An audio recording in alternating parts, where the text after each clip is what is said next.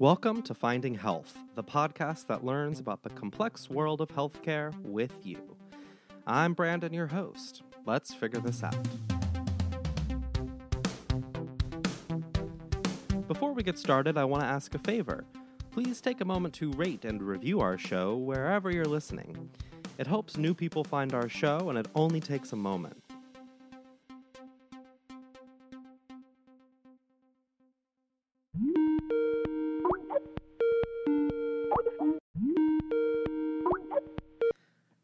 Hello. Hi, it's Zeke Emanuel. This is Dr. Emanuel. He's the chair of medical ethics and health policy at U of P. He's a man of a lot of titles, but I wanted to start with the basics. Well, I think to some degree it finds you. I have been long interested in trying to expand healthcare, make it more equitable, and I had also grown increasingly anxious about how much healthcare was costing, not so much directly costing, but taking away from other services, particularly education. So I think if you're overall concerned about the future of this country, you've got to be concerned about education, about the debt, and also about the fairness of the healthcare system. And if you want to change things, that's health policy. In 2015, Dr. Emanuel wrote an opinion piece in the New York Times titled, "How to Solve the ER Problem." I wanted to know more. What was the ER problem, and do we still have one? In episode 1, I shared a little bit about my experience visiting the ER in San Jose, California. I relayed some of that story to Dr. Emanuel to get his thoughts. We had some technical difficulty during the interview, so you'll have to excuse a few places where the interview breaks up. Do we still have an ER problem today? Yep. So there are something like 130 million emergency room visits a year. He cuts out a bit here, but he says that a lot of those visits could be handled outside of the emergency room. Now, there are a lot of reasons people use an emergency room. They don't know it's serious. Well, that's probably you're not going to get it out of the emergency room. Their doctor's office isn't open. A lot of lower income people, the argument was made when we were passing the Affordable Care Act, people using the emergency room for care. Well, it turns out, using the emergency room for care is one of because they can't afford the doctor's office is one of the reasons people go to the emergency room. But there's lots of other reasons which we have become much clearer to people. For example, someone who's low income, maybe working 2 jobs, they're free at 10 o'clock at night to get medical care for maybe their kid who's been sick all day. Their doctor's office may not be open, and they can go is the emergency room. We haven't set out, and educated people that, that urgent care center right near the doctor that's also open 24 hours, that would be better. We also need doctors' offices to be open more than 9 to 5, to be open maybe 7 a.m. to 9 p.m., and different people staffing them, open on weekends, Saturday morning, Sunday morning. So a lot of the use of the emergency room is not because people want to use it. It's not a very pleasant place to get medical care. You got to wait. There's a lot of things that are happening, but there are alternatives for after-hours care. Their alternatives may not be great. So we need to first educate people and also create those alternatives, either at doctors' offices or through urgent care and other facilities. Dr. Emanuel presents a lot of great solutions to the ER problem. And a combination of staffing, alternative options, and education may go a long way to solving this problem. In episode 1, when I went to the ER for my gallbladder, I started at an urgent care. I was frustrated with the place I went to. It cost $300. They took a urine sample and said, go to the ER. So basically, I paid $300 for someone to tell me what I already knew. When I was growing up, my mother was a nurse and had spent some time working in the ER, so she often impressed upon me the importance of only using the ER for true emergencies, which is why I went to an urgent care first. And since I've heard many stories of silly things that send people to the ER, I wanted to ask about them.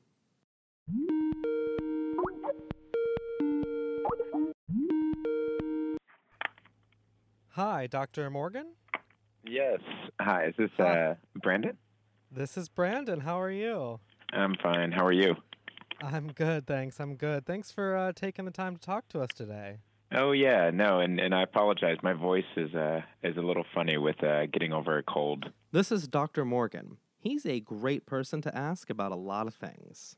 My name is Dan Morgan. I'm an infectious disease physician and epidemiologist and a professor at the University of Maryland. So I asked Dr. Morgan what kinds of reasons he sees people come into the ER. Yeah, and I should say that probably the population I see is a little bit different because I work in a Veterans Affairs hospital here in Baltimore. So one of the key things is you have to be a veteran to come into the emergency room in the hospital that I'm in. But I think that in general we see kind of similar people to other community hospital emergency rooms, and that's a large population of older adults with chronic medical problems, those related to obesity, diabetes, a number of patients from nursing homes who are sent in from the nursing home, often because the staff observe some abnormality or concern, and they want them to be evaluated. And then kind of a third population, I think, of people who are a bit younger and medically healthier, who may be in because of things that sometimes arise out of like substance abuse or kind of other kind of traumatic injuries, that type of thing. Sounds pretty standard. So I asked Dr. Morgan what kind of reasons he sees people come into the ER for, but maybe didn't need to. Yeah, I think big picture, I would say the emergency room is a place that should be avoided by patients unless you have an emergency. One more time for the people in the back.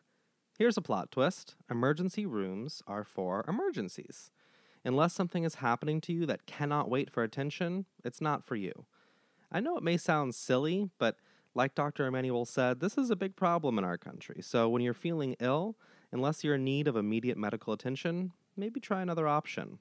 Anyway, back to Dr. Morgan. I think, big picture, I would say the emergency room is a place that should be avoided by patients unless you have an emergency for your own benefit. That's certainly the way that I deal with it, with my family members and with myself. It's an inefficient place for most medical care where there's a lot of frustrations and delays, and unless you are truly having an emergency that needs to be addressed immediately. And so, I think the things that emergency rooms are really made for and what they tend to do better with are people who have some kind of acute life-threatening emergency. If they're having severe chest pain that could be a heart attack, if someone has a trauma of some sort, like they've been in a car accident or they've fallen down in a very significant way. Sort of that type of thing where I think if they have some problem where they have some kind of excessive bleeding or something. I think that for really keeping people alive, emergency rooms are pretty good. I think where they've had problems is that they've been used a lot for very broad, very while to evaluate patients, and I think that really just the ER isn't built to manage those patients very well. Makes sense to me. So the ER problem isn't exactly a problem with the ER, but a problem with use of the ER. I asked Dr. Morgan if we could play a game, and he was down, but first, a short break.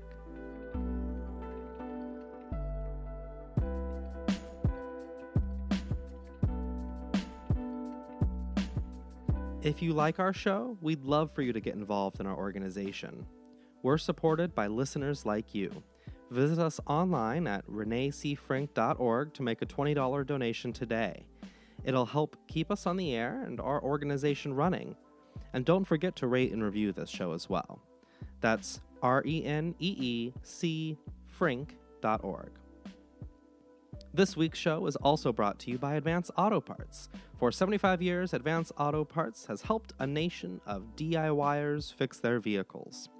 I don't know about you, but there's something wonderful about cruising down a country road on a warm summer night with the windows down and music playing. And the people at Advance Auto Parts make that possible. Whether it's air freshener, a new taillight, or some fuzzy dice, Advance Auto Parts is the source for quality auto parts, advice, and accessories. When you do it yourself, you want the best parts and the best prices. And just for our listeners, you can save 20% off your first order at advanceautooffer.com/findinghealth and enter promo code AAP20CAST at checkout. That's advanceautooffer.com/findinghealth, promo code AAP20CAST at checkout.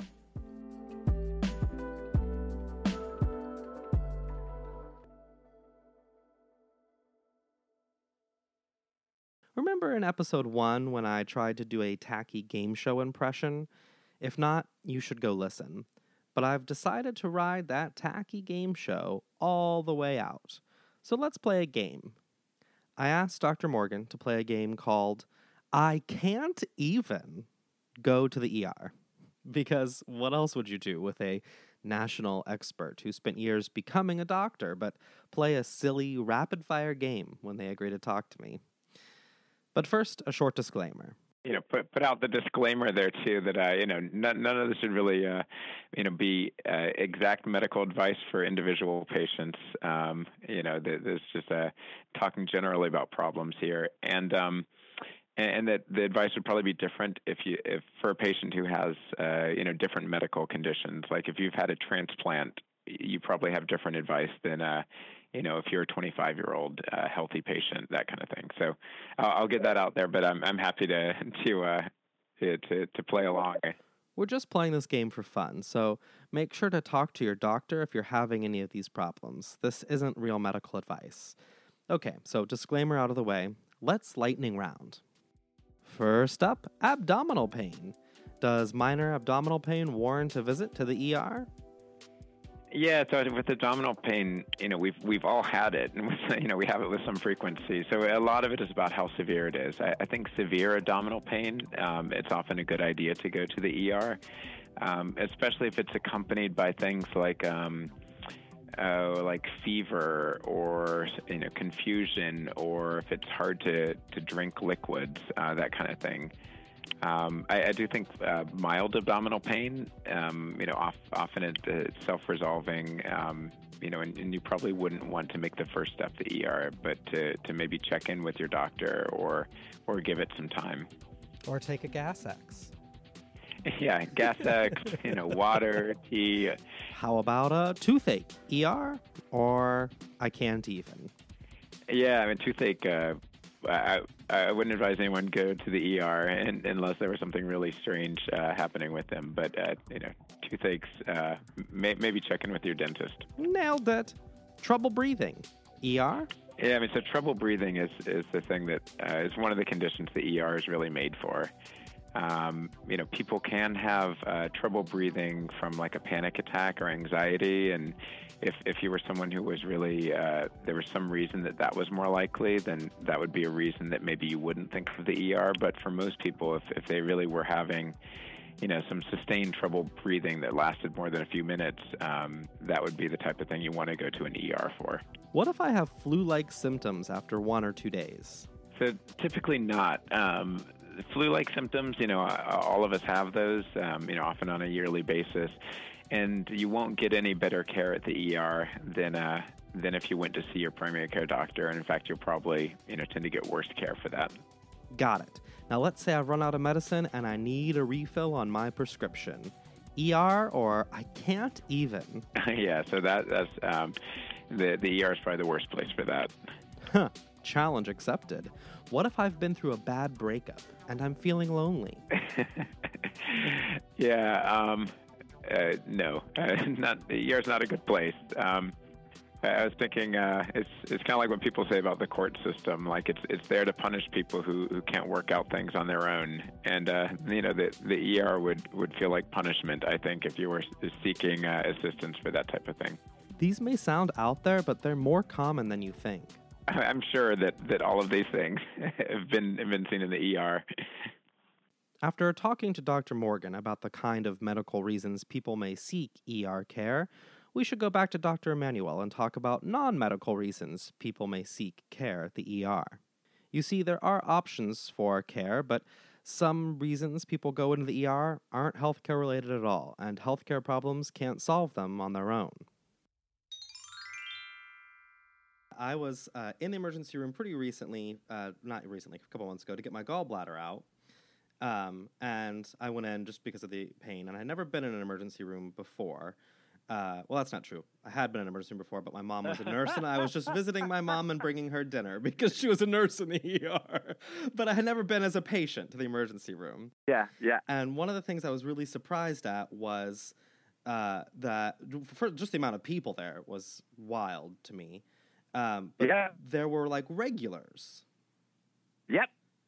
And people that would just come in. Well, so, this is another problem, which is our healthcare system has become a way for people with other problems, social connection problems, housing problems, to access and get attention and get social interaction.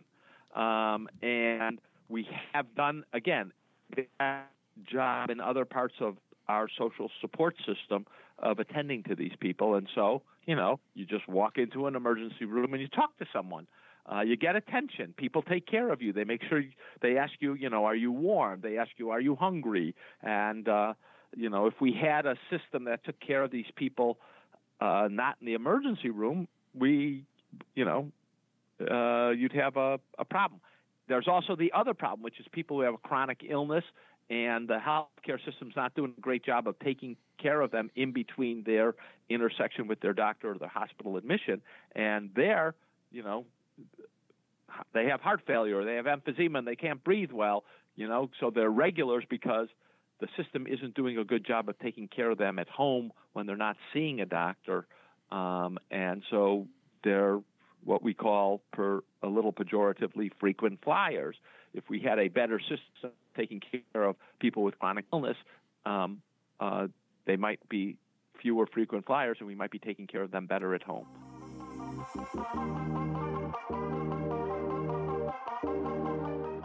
Today's show may have sounded like a bummer, and I know you're thinking, Brandon, what can I do? Well, I'm not a medical expert, but first, get yourself a primary care doctor, someone who you can see regularly and develop a relationship with. And if you're not feeling right, but not bad enough to warrant a visit to the ER, call that primary care doctor and talk to them. Unlike our game, they can give you proper medical advice. If you feel bad enough that you need to be seen, but your primary care doctor can't get you in right away or is closed, think about a visit to urgent care. If they can handle your problem, maybe that's the first stop before you head to the ER. It may cost you $300, but it's better to pay $300 and be told you just need some antibiotics than it is to spend thousands so you can wait for hours in the ER and clog up a system and potentially take an ER bed away from someone who really needs it. At the end of the day, you know your body best, and I'm not a doctor.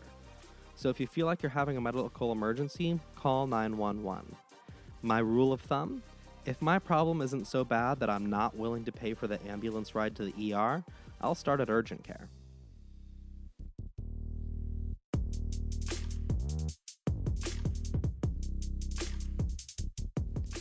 Finding Healthcare is a production from the Renee C. Frank Society. It was executive produced by me, Brandon Stewart, and this episode was also produced by Mark Rees and Megan Crutchfield, MPH, who also does our fact-checking and research. Edited and mixed by the great Benji Block. A reminder that this show does not constitute medical advice and should not be substituted for medical advice. You know your body best, so if you feel like you're having an emergency, call 911 or seek the advice of a medical professional. Thanks for listening, and don't forget to leave us a review.